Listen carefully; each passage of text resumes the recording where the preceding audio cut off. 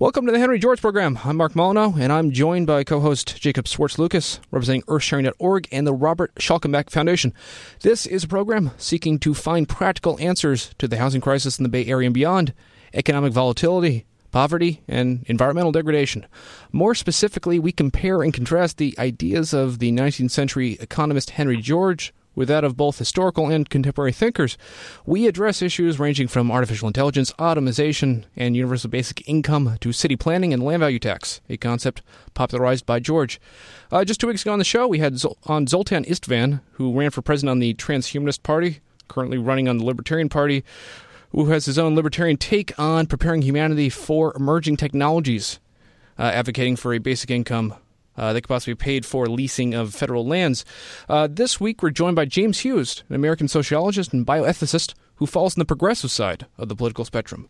He is the executive director of the Institute for Ethics and Emerging Technologies, which he founded with Nick Bostrom.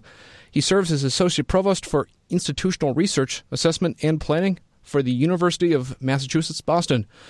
Mr. Hughes asserts that the best possible technological future is achievable only by ensuring that these technologies and the wealth generated are fairly distributed. Hi, James. Welcome to the Henry George Program. Glad to be here. Great to have you.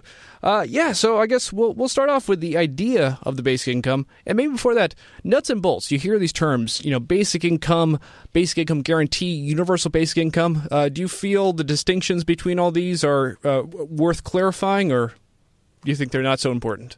Oh, I think we're getting to the point where this is a common enough idea in the public discussion that we do need to start making important distinctions. I mean, just getting the ideas out there for the last 10 years was the first task. But now we're beginning to talk about what kinds of basic income, conditionality or non-conditionality, those kinds of things. I think those are important questions. And I guess the flavor we're talking about here is the unconditional form of the basic income. Is that correct to say? Yes, although, so you mentioned Zoltan. One of the very few things that Zoltan and I agree on is the desirability of a basic income. I think I am on the side of being more open to conditionality of a basic income, having citizenship obligations as a part of a basic income. Although whether you actually then would force people to starve if they didn't vote or something like that, when the rubber meets the road, I'm not exactly sure how it would all work. But there has been a long discussion on the left about conditionality that I think a lot of the libertarian folks don't want to pay attention to. Yeah, so a lot of criticism from some folks come from they're against the basic income because they feel it's just a handout. It's giving people what isn't theirs. Whereas other people would say if it comes from basically the Commonwealth, what comes at all, it is theirs. How would you argue to either side of this about is it a right for these people to have it or just a good thing? Well, maybe I should just say a word about my political trajectory. I mean, I started as a yippie in the 1970s, briefly flirted with the far left, and then became a democratic socialist in college.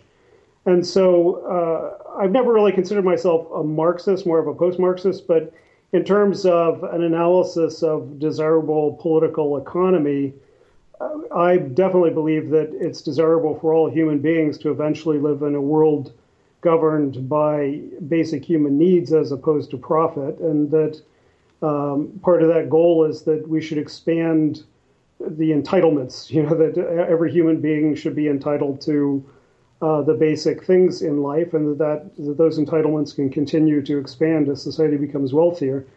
And of course, the technological unemployment issue as it's unrolling now makes that a more pointed discussion, because if wage slavery is no longer the way that majorities can find their way to abundance, then we do have to figure out how to do it in a non-wage public provision format.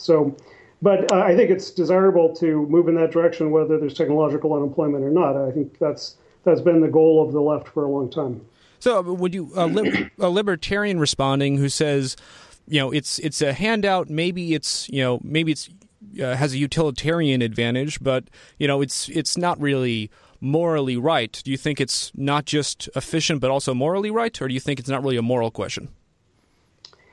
Well, yeah, I think there are fundamental morals at stake, and we all have to, and I think we should start our political discussions with fundamental philosophical questions. What is the good, and what is the measure of a good public policy? For me, the measure of public policy should be the maximum human freedom for all people. And for a libertarian, that means that everyone should have the freedom to sleep under a bridge. And for me, that means everyone should have access to health care and food and housing and a roughly equal opportunity in life. And that requires, from a left perspective, that requires a fair bit of redistribution and public provision. The libertarian thinks that a society of contracting individuals will be able to figure all that stuff out by themselves. Yeah, so here's a quote by you sometime in the past. You said, "Capital flight and human capital mobility are constraints on the ability of any one country to implement redistributive policies. That's why other revenue streams, such as public ownership of public resources, should be part of the fiscal picture." So in that sense, a basic income is vitally important in disruptive new technologies. And in what degree would you say this public resources could be a key for making it possible? So a key part of my futurism around the question of technological unemployment is that universal basic income is a desirable public policy in the face of technological unemployment, but it will put increasing fiscal demands on the state. And we already live in a world dominated by austerity politics. So we really have to push back against the existing austerity politics, defend the social welfare state as it exists, and then make the argument for its expansion and reformation. In the context of that, people will be increasingly unable to find work. And so demanding that the state finance itself, an increasingly generous state finance itself through income taxes, is going to be increasingly unequitable and untenable. So we have to figure out other fiscal ways of doing political economy. And one of the ways to do that is to have public taxation of public goods and eventually public ownership. I think, basically public goods should be public property, and then they can be licensed. It's not just the taxation of the use of public goods, but and I think there's quite a number of dimensions, the airwaves, the public lands, and so forth, that those kinds of revenue sources can be maximized. Yeah, I mean, some economists of the past, such as Henry George, have argued even in a post-scarcity world, a few things will still be in demand and still be taxable without just basically disappearing. And you say the income tax, when people don't have any advantage to work, that will disappear. But things that are natural, such as the frequency spectrum, such as land and the air and water, will always be around. I guess to tie that back into, you describe yourself as a post-Marxist. Marx was less interested in this and more interested in capital, which other folks would say is like factories, things that will become less and less important as technology increases. Do you think there's much of a distinction in your mind between how we should treat capital and how we should treat natural resources? Well, I think that there's a stronger intuitive argument for the private ownership of certain kinds of capital, the things that people build with their own hands and so forth, than for public goods. And, I'm principally a bioethicist. That was my academic orientation when I came out of graduate school. And in bioethics, we have this ongoing debate about the patenting, copywriting of the human genome. And it's like, how can you make the argument that there should be any kind of private profiteering off of something that we all have inside our bodies? This information that is a fundamental public property. And so, yeah, I think there's a difference between that than something that you make. So if a guy in a lab designs a novel synthetic organism, I think that person has more of a right to profit off of that under existing patent law and intuitively, morally, than patenting off of, discovering, in quotes, a piece of the human genome. Yeah, so it's actually very interesting that you define bioethics and biopolitics, as you put it, as a really primary mode of the political spectrum. You have not just two political axes spectrum of social and economic, but a third, biopolitics. How would you convince someone that this really is one of the predominant things that we have to care about as political agents? Well, when I wrote Citizen Cyborg, I was the executive director of the World Transhumanist Association and trying to sketch out the lay of the land as it existed back then in 2004 between bioconservatives of various stripes and transhumanists of various stripes. And it was clear, the way I would frame it today is that the Enlightenment has many descendants of many different, orientations. There's the Scottish Enlightenment, which is more libertarian, and the French Enlightenment, which is more egalitarian. One of the things that all descendants of the Enlightenment or most share is techno-optimism, a belief in progress and the future and so forth. Although there are ways that Enlightenment folks end up being critical of those things as well if they run into conflict with other Enlightenment values. And so what I was trying to sketch out was that I saw emerging in the politics then, and I think it's still quite plausible, that there is a kind of orthogonal dimension or axis of politics to the two axes that have basically defined politics for the last century, which is the cosmopolitanism versus cultural reaction, the dimensions of gender, race, religion, things like that, and the dimension of economic redistribution, state versus market, and market rights, and so forth. Those two dimensions you can basically sketch in populists and the right and libertarians and social democrats and explain most of what's happening in at least European and American politics. But then you have, people that I share beliefs with on left politics on everything who are adamantly opposed to my transhumanist views, and people that I share all my transhumanist views who are libertarian. And so it was in that context, trying to explain what was happening around that. Now, it may be that, that things will shake out so that, transhumanism or technopolitics or biopolitics collapses into the dimension of cultural politics. In other words, that one of the jokes that we have about, all it takes to be a transhumanist is to not have a gag reflex. Because if you say to someone, well, what do you think about cloning a human body without a head to use as spare parts? The transhumanist would generally say, sounds like a good idea to me, but most people would, their amygdala would throw up. So, and that amygdalic response is basically what drives a lot of the cultural politics, anti-homosexuality, aversion to gender, perversity, and so forth.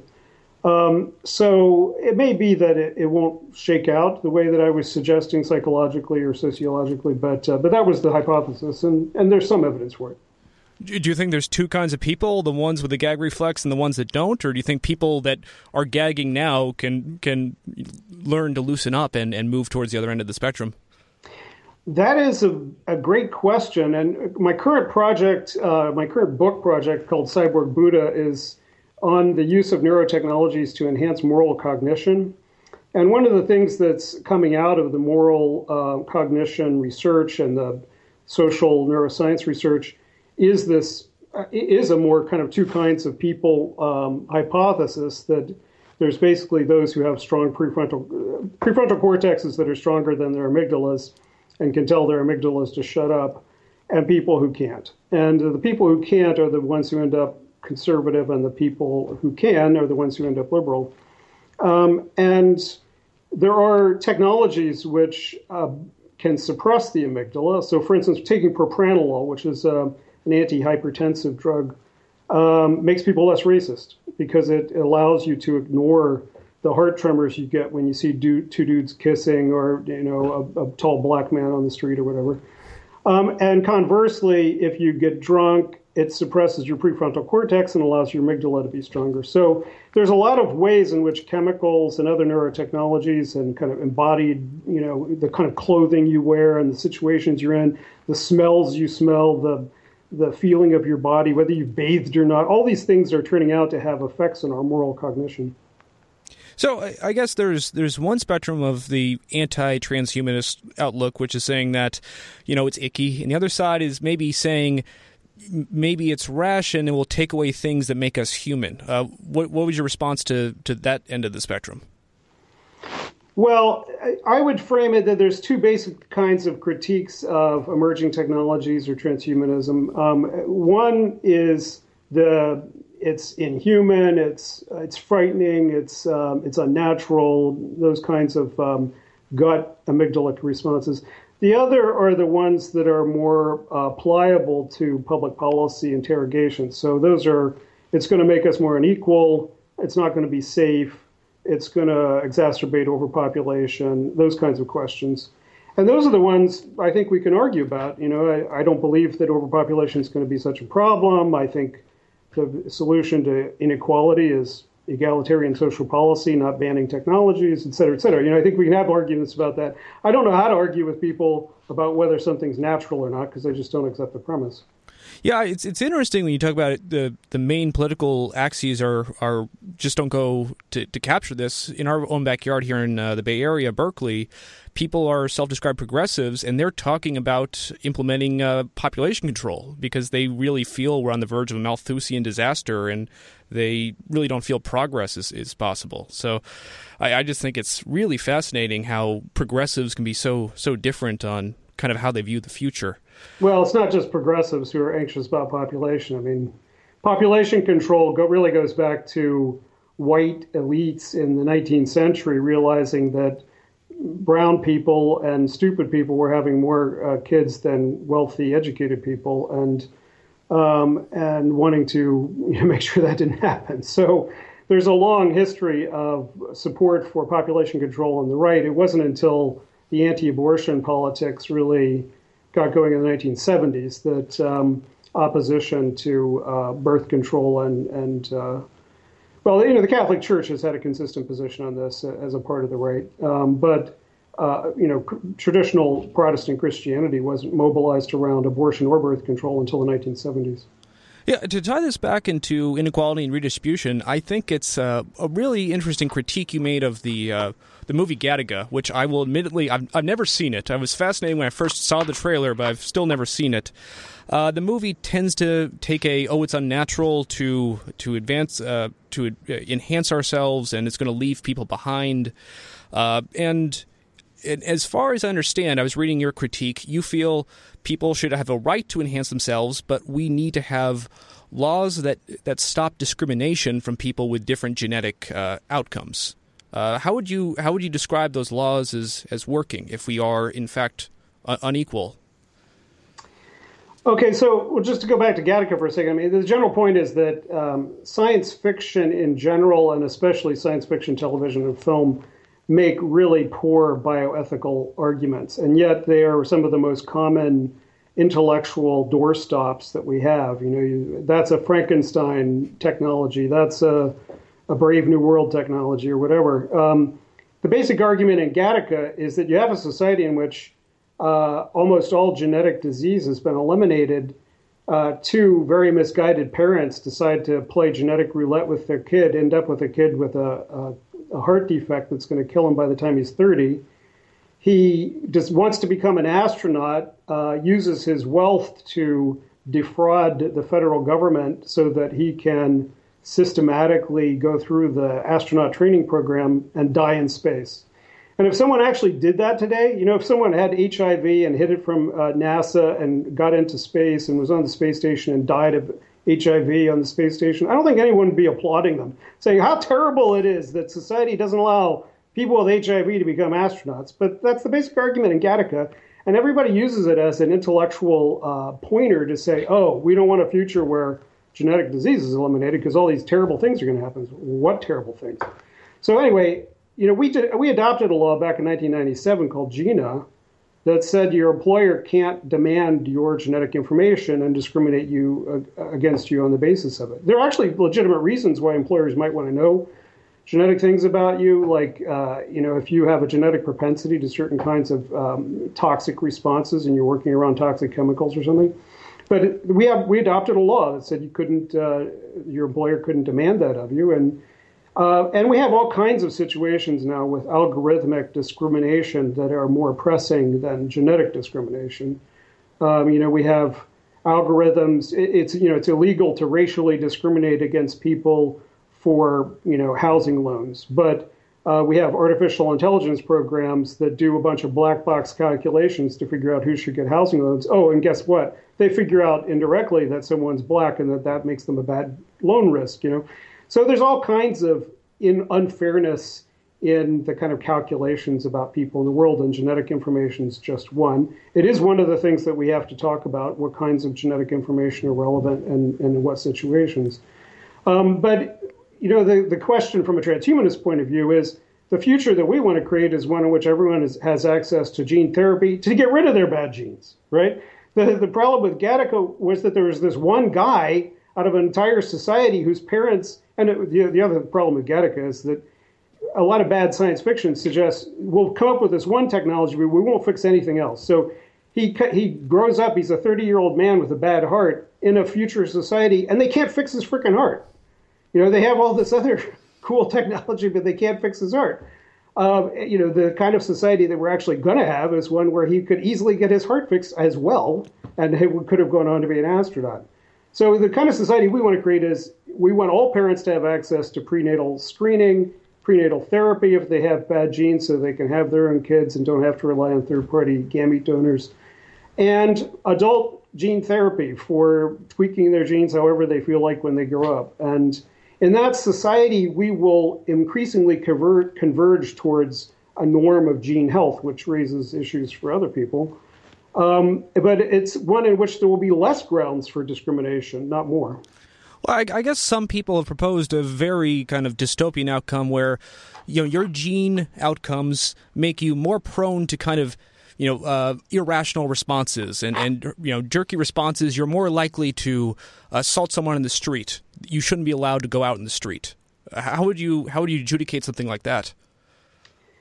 Well, in the first place, genetic reductionism is, like old eugenics used to argue that criminality was passed in the genes.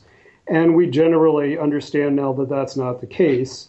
But people worry that there's going to be a return of that kind of genetic reductionism because of behavioral genetics showing that there are these kinds of associations of certain kinds of genes with certain kinds of cognition and so forth. And that's exactly what my project's about. There are those kinds of associations. But the future that we're going to live in is one in which once we identify that there may or may not be, these marginal effects of these kinds of brain structures and brain chemistry, that you'll be able to do something about it, right? So if you're born like, ADHD, there's a bell curve of brains. Some people's brains are on the end of the bell curve where they can't concentrate very well. It makes them more likely to get in trouble with the law, not do well in school, not get married, make less money, die sooner, wreck their car, all kinds of things. If they take certain kinds of stimulant medications, it generally helps people not do those things. And we may have gene therapies that fix those things as well more permanently. And that's true across the board. In depression, criminality is, what is criminality? But, there's like propensity to violence, lack of impulse control, there's all kinds of things. So the kind of neurotechnological future that we imagine is one in which all those things will be amenable to change to the extent that they need to be changed. And we may discover through science that, in fact, there are many social causes that are the primary causes and not the neurological ones. So I guess when you say we should all have the right to enhancement, this puts you in opposition with folks who feel it should be out there and, and they are kind of implicitly endorsing a future class system of those who are enhanced, those are not enhanced. Well, what do you think we need to do to make sure there aren't classes of haves and have-nots as technology advances? Well, the first obvious thing is that we're the only country in the industrialized world that doesn't have universal health care. And, although I miss Obama, Obamacare was basically the adoption of a program that was cooked up by the Heritage Foundation in the 1980s to fight single payer, that said that why don't we just force everybody to buy private health insurance? And it's basically forced everybody to buy into a system that costs twice as much as it should and gives us half as much as it should.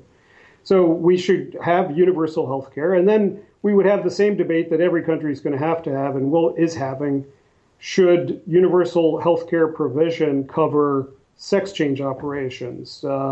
Should it cover, gene therapy? Should it cover, et cetera, all these things that we're talking about? I think, there are some very low-hanging fruit in the enhancement debate. One is longevity therapies, which are probably 10 years away.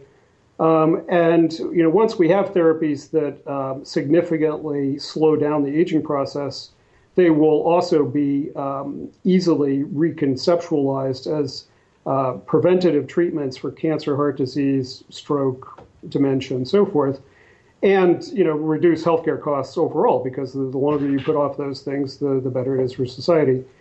The harder questions are going to be things like cognitive enhancement. I don't think most people have a problem with therapy. So if you have someone who has a significant cognitive deficit and you come up with a pill that brings them to the norm, most people would say that should be covered.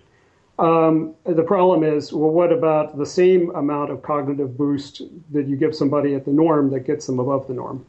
And I think we obviously should prioritize getting people below the norm to the norm. But I think that in the end, you do as much good for society getting people from 100 to 120 IQ as you do from 80 to 100. I don't want to feel like I'm being a Luddite. I feel the one anti-transhumanist sci-fi story that still sticks with me. It has a world where there is opportunity for enhancement, but there's a mechanism of coercion that make opting out not really possible, and the enhancement may not be that. I'm thinking the Twilight Zone episode, number 12, looks just like you. Are you familiar with that episode? I've watched all the Twilight Zone, but I don't know them by name. Which one was that? That's the one where it's a future where when girls are basically of puberty age, they are enhanced, and they go into a chamber and they come out and they look like models. And there's one kind of, ugly duckling girl who just doesn't want to do it. And she isn't really, happy with the idea. She feels her friends go through it. They're kind of more distant. And eventually they just really kind of drill down on her. She goes through with it and she comes out and she isn't the same. She's clearly lobotomized in some way. And you have a society where clearly there's a coercion in that people kind of join this class that mostly... you could say it makes everyone enhanced, but not necessarily better. I always worry about something like that.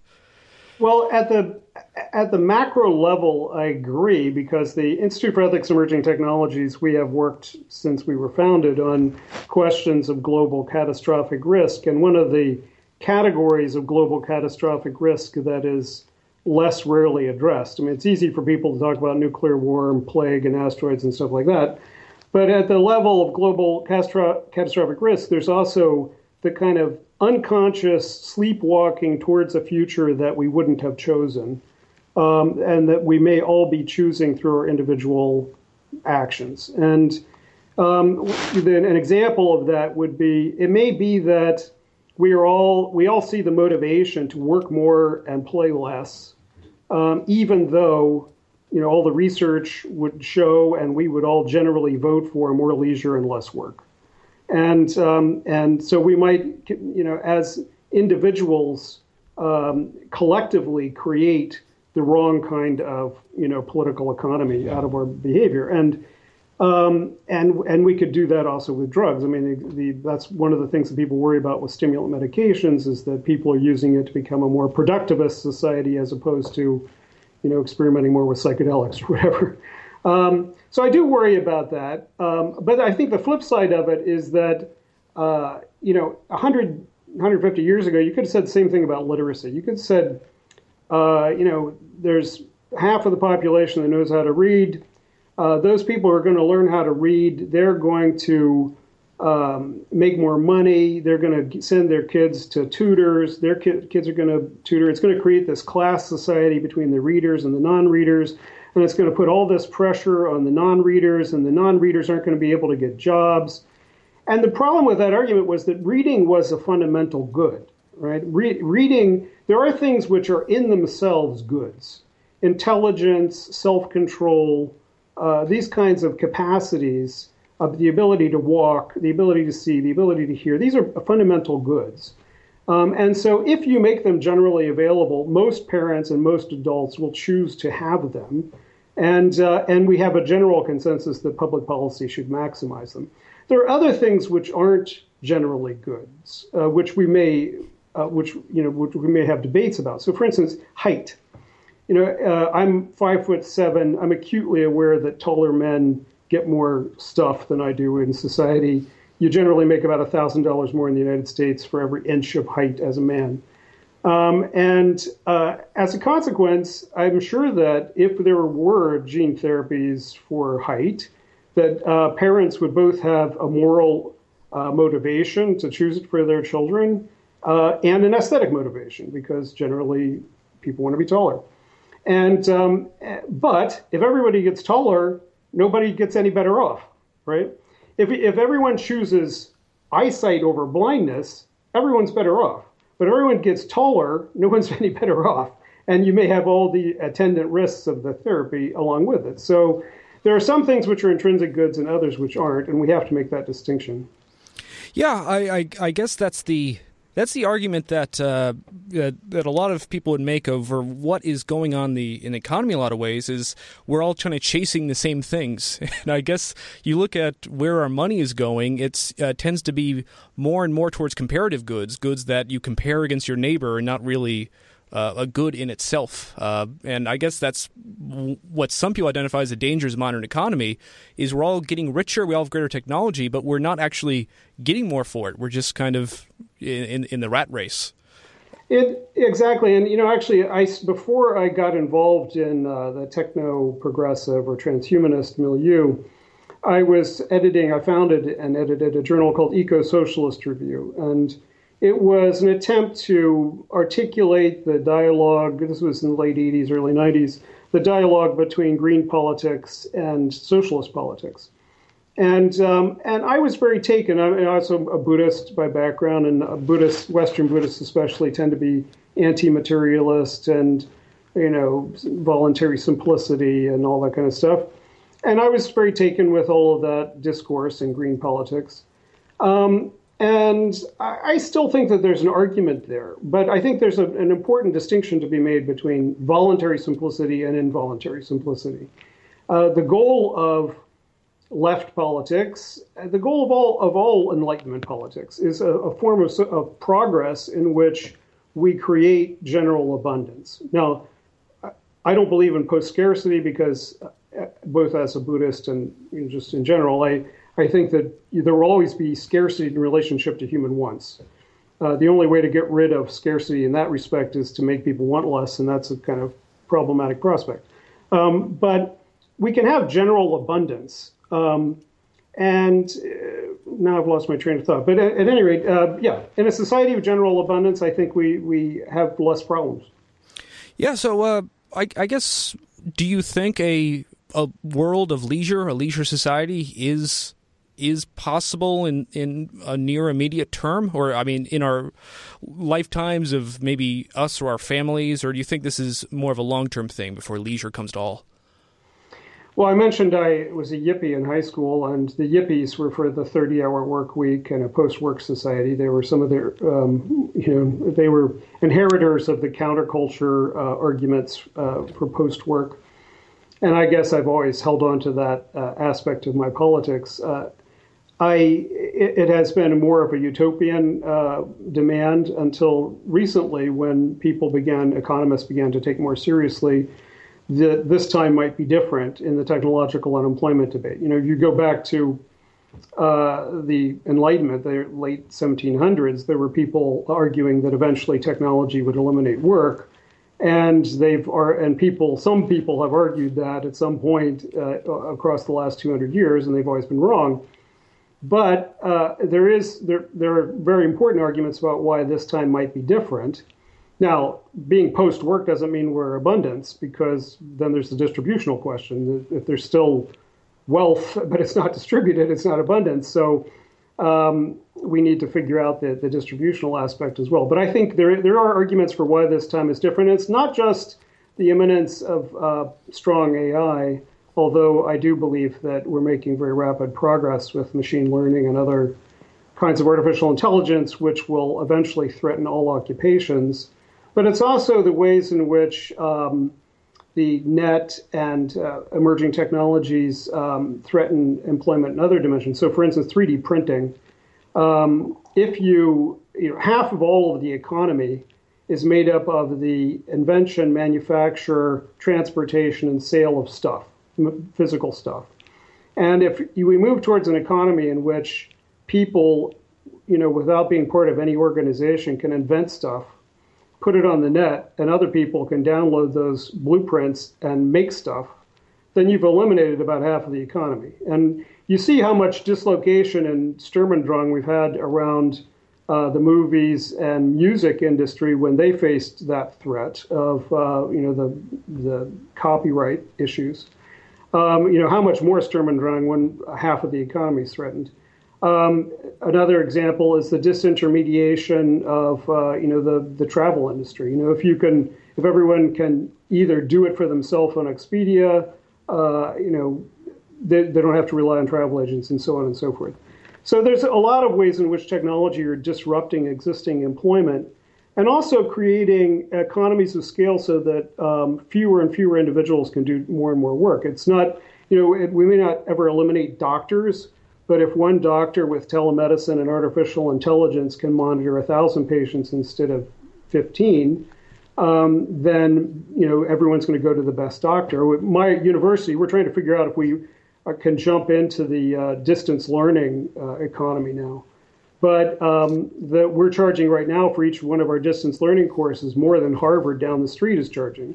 And if you have a choice from students all over the world about whether they want to take a distance learning course from UMass Boston or Harvard, I know who they're going to choose.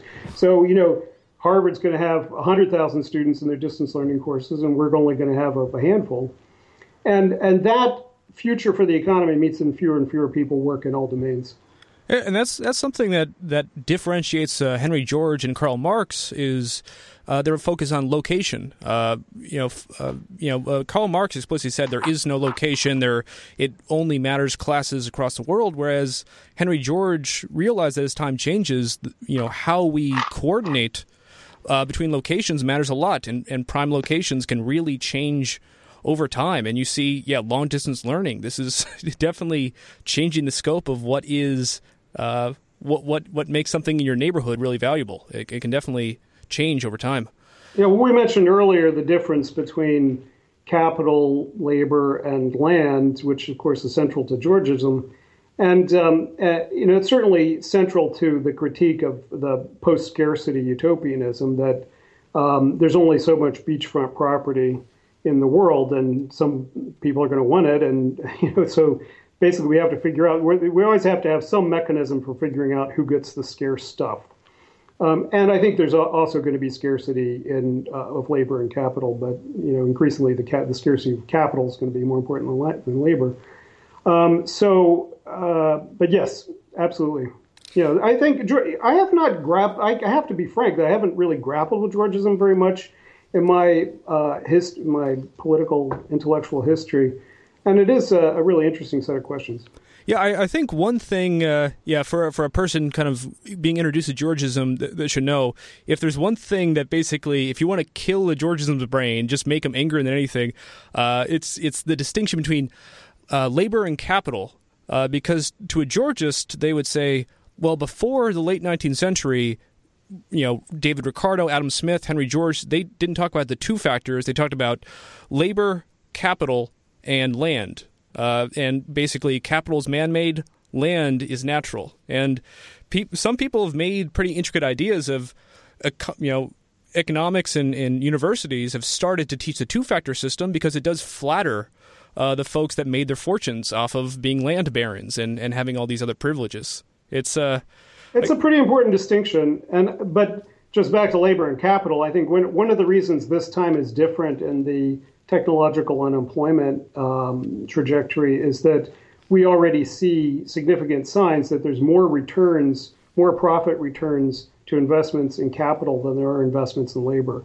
You know, if you, no matter what people do in our private sector economy, they're going to increasingly see that it makes more sense to invest in software and robots. And if I might interject just for real quick, there's a refutation of Thomas Piketty's critique of capitalism in the 21st century.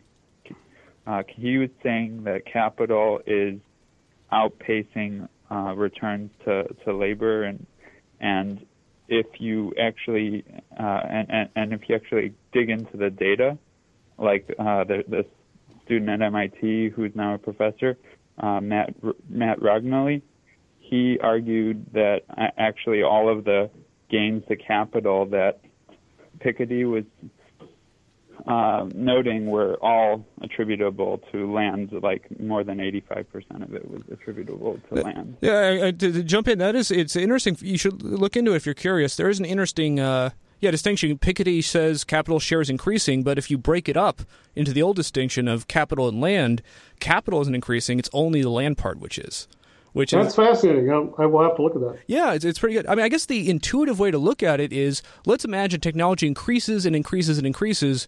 Why shouldn't life be free? Why should you have to work, and why shouldn't everything just go to basically zero? Why shouldn't everything be free? Right. Well, I have my own critiques of Star Trek, but we sometimes shorthand the discussion by talking about a Star Trek future in which, if there was replicators and that much abundance, that basically we would just have a whole new social contract, and people would be motivated to do things with their lives outside of wage slavery. And this often comes up in the debate, especially with libertarians, that, but a lot of leftists as well, that people find meaning through work, and they would all just watch TV and take drugs if they didn't have to go to a job. And I point out that there have always been most of our ancestors never worked for a wage because they were basically grown-up squirrels and they just did the stuff that they did. But there was still a lot of scarcity driving their behavior. But for at least the last 10,000 years, there have been aristocrats in every society who didn't have to work for a living, and they got up, and most of them didn't fall on their sword or put a gun in their mouth. They found things to do with their lives. There may not be things that we appreciate today.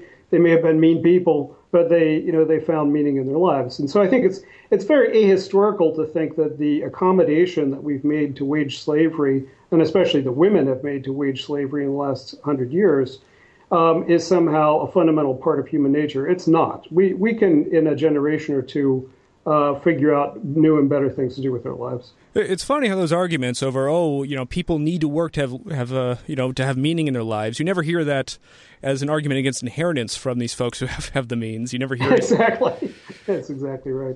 Yeah, so I guess one more thing to touch on as far as, I guess privileges that some have that cause distributional inequalities, copyright and patents. You've spoken a lot about ways that this could be reformed to be more fair. What would you say are the biggest things to take away from that? Well, I think there's a general recognition that we are in a period of intellectual property overreach, and that people are beginning to copyright mathematical equations and the first three notes of songs and all kinds of crazy stuff. And that there's a strong public goods argument for, pushing that back. I don't think we want to get rid of the concept of intellectual property entirely. I think it can be motivating. My wife's an artist. I wouldn't want people reprinting my work without my permission. I think we all have some interest in our own intellectual ownership. But, for instance, in biomedicine, I think it's absolutely clear that the thicket of patents on human genomics makes it incredibly hard to do certain kinds of scientific research and to bring out applied genomic technologies. So there are very practical arguments for why scientific and technological progress is being hampered by intellectual property overreach. Yeah, some people would identify this as just pure rent-seeking in a lot of cases. You say patents are a trade-off between we want more research, we want more development, but we need to reward people for it. There's been other proposals people have said to it. In Henry George's time, he proposed replacing a lot of patents with bounties, which wouldn't have the rent-seeking behavior because once it's out there, everyone can share it. Other people have had new financial instruments such as a tax on patents you're not using to avoid rent-seeking behavior. Any other ideas about how we should look at rent-seeking? Well, the kinds of things that people talk about around genomics, for instance, is that you could create the kind of public property pools around genomics that people have done around, for instance, music and the radios, that instead of that you would pay a general fee to a company and then you'd be able to play all the music from that company and things like that. And okay, that's better, but I like your idea of a bounty. I mean, I think it's fundamentally offensive to logic and morality that people have patented any part of the human genome or any part of the global genome. Anything discoverable should not be patented. But if you said, no, it's not a patent, it's a bounty. We'll give you a one-time payment if you discover something interesting out of the human genome. I think that's perfectly logical. Yeah, I like that. A lot of people on the right are very keen to say, oh, the tragedy of the commons, you can't let people share. But there's things people don't talk about as much, the tragedy of the anti-commons. If you don't have anything shared, it's hard to get people started. We're all squabbling over everything at the edges. Exactly right. Yeah. So here's kind of a bigger question. Inequality and the need for redistribution. Do you think this is a natural thing that just occurs and poverty is the way things are in a natural state, or do you think it's our own man-made systems that are to blame for poverty? Well, I said I was a post-Marxist, and my principal post-Marxism comes from a kind of sociological critique of the economic reductionism of Marx, that I believe there are multiple forms of power in society, political power, gender power, and so forth, and that they all need their own kinds of solutions. And it's what the kids today blithely call intersectionality, but which I think there are far better ways of addressing than the kind of nonsense that they generally throw at it in today's debate. But in regards, the way in which society reproduces inequality, I'm still pretty Marxist in that I think there is ideological hegemony of the ruling classes, that they use that hegemony to create institutions, cultural systems, and so forth, which reproduce their power and wealth. This is one of the fundamental disagreements between libertarians and people on the left, is that the libertarian says, oh, we're all born free and equal men, and we just have to get the state out of the way, and we could all have this wonderful utopian contractarian society. And it's like, no, not really. We're all born situated in our very specific class and power positions in society. And that society is consciously, at the elite levels, trying to reproduce that inequality and use more resources for some than others. And if you don't create countervailing institutions that redistribute the wealth and the power, you're not going to get anywhere, and the general good will not be served. And in fact, you can see that societies that don't ever become more equal, go down the road to oblivion, because the elites in the end are parasites and drive society into a hole. So, I think that if you share that fundamental social analysis, you think we have to have egalitarian and redistributive institutions. And I know that that's one of the places where socialists and Georgists have generally disagreed, that Georgism occupies this neither left nor right, but different kind of perspective. But in that regard, I believe we can't get away from redistributive taxation and social provision. Yeah, I mean, I think that if you talk about how much allies a Marxist and a Georgist can be, I think a Marxist critique tends to target exactly the same things that George's critique will. Different class structure, the fact that there is unearned wealth going towards the top. There is just basically privilege that perpetuates this class division. I think the main difference is George's is more targeted in what ways they would try to fix it, whereas I think a Marxist tends to be a bit more explicitly vague and holistic. I'm not sure if as a post-Marxist you'd agree with that. Do you think that being targeted isn't really the next step after a critique of what's wrong? Well, most Marxists, are interested in land questions. Land redistribution's been a part of every third world Marxist movement, and here in Boston, after the election, I decided to throw myself back into engagement with my lifetime socialist organization, the Democratic Socialists of America, which is now growing like gangbusters. And so here in the city, we're trying to figure out what the municipal socialist agenda was. Back 100 years ago, when municipal socialism was a big deal, it was building sewer lines and tram lines and things like that. And it turns out it's pretty much the same today. That the governor, our Republican governor, wants to cut funding for our public transportation. My university is a public institution here in the city and has always gotten the short end of the stick in terms of state finances, and is crumbling into the ground, and serves a 60% first generation, 60% student of color base. So those kinds of municipal socialist issues have a lot to do with land and property. Yeah, I mean, personally speaking, I've been going to local DSA meetings myself, and I definitely feel that democratic socialism and Georgism are very natural allies. I think the difference that a Georgist would say is socialization. There should be smart socialism as far as target the right things. It's better to socialize the land because there's no downsides, but if you socialize people's artwork and what they make with their own hands, there's definite downsides if you socialize the wrong things or the right things. And I really hope this is a discussion we have, because I think socialism's future is dependent on it being done in a way that works and not a way that doesn't work historically.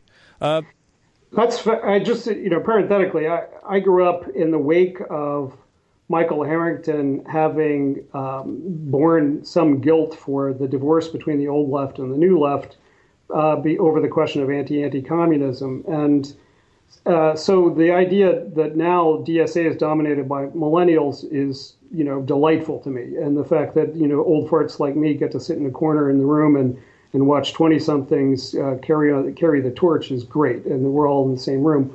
But I do worry that they may not be learning some of the historical lessons that they're, I'm a part on Facebook. I'm a part of the DSA dank socialist memes group. And about half of the memes that people think are funny there are memes that imply that socialists are communists. Memes that use Stalin or Mao or whatever. And it's like, for me, that's fundamentally offensive. That's like saying that there's no difference between a socialist and a national socialist. It's like, I think, we need, with this huge influx of people into the left today, we do need to do some very basic political education, and there will be fights and schisms to come over that. But I'm delighted to hear that Georgists are involved in DSA. We need those kind of fundamental re-questioning of the old truisms. Yeah, well, I think they're involved insofar as they're active. I think Georgists would tend to look back at the time when the socialist movement in the early 20th century was largely fueled by people who read and loved Henry George. And I think if we're looking at a new progressive age, I think this might be the golden time in American history. You can look back at they had a better hero than Marx, is what they'd say. There are a couple progressives who are interested in Georgism. I think actually one of my former interns, Ed Miller, was the one who introduced me to you. But more of the kind of non-socialist left that we encounter is the technocrats, like the Venus Project and Technocracy and some of these the Zeitgeist movement and those kind of people. And that's another domain in which, people just never understood fundamental lessons of history. It's like they wave their hand and they say, we can just get rid of money and do everything through planning. And it's like, yeah, but who plans it and on what grounds? And, it's like, I think a lot of folks who come into politics just, need to do a year or two of reading and thinking before they they adopt their positions. So we have some more questions about how this relates to George from the gallery. So I believe Jacob has a question. Yeah. So many people talk about a UBI as sort of a handout, and they speak about it in a pejorative way.